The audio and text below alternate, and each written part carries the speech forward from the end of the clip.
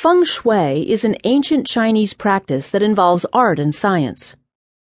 It has been around for thousands of years. The practice relies on the laws of heaven and earth to help people balance their energies within a space.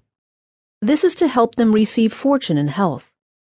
The word Feng means wind, and Shui means water. Therefore, Feng Shui means wind water. The local Chinese people place wind that is gentle and water that is clear in one setting. It is to represent good health and harvest. Feng Shui prides itself on thinking that the land includes qi. The word qi has to do with energy. Back in ancient times, the local Chinese people claimed that the energy of the land would be good or bad for others.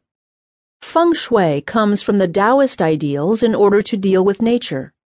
Taoism deals with religious and philosophical beliefs. Taoism has a strong influence in Asia. Taoism is also responsible for birthing yin and yang concepts. Yin and yang deal with opposite aspects of a phenomenon or comparing two phenomena. They represent quality in regard to correspondence, which is found in most areas of Chinese science and philosophy.